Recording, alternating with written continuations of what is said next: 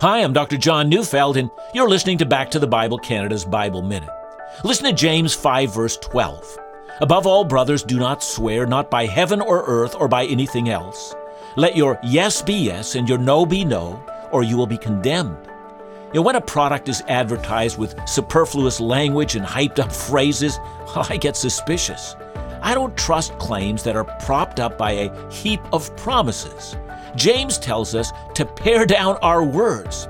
We can simply say yes or no without additional flourish. Our intentions and assurances should be backed up by our character, not by verbiage. If our character isn't trustworthy, our words will not be either. Don't trust in words.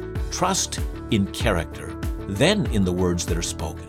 Listen to Back to the Bible Canada each weekday on this station or online at backtothebible.ca.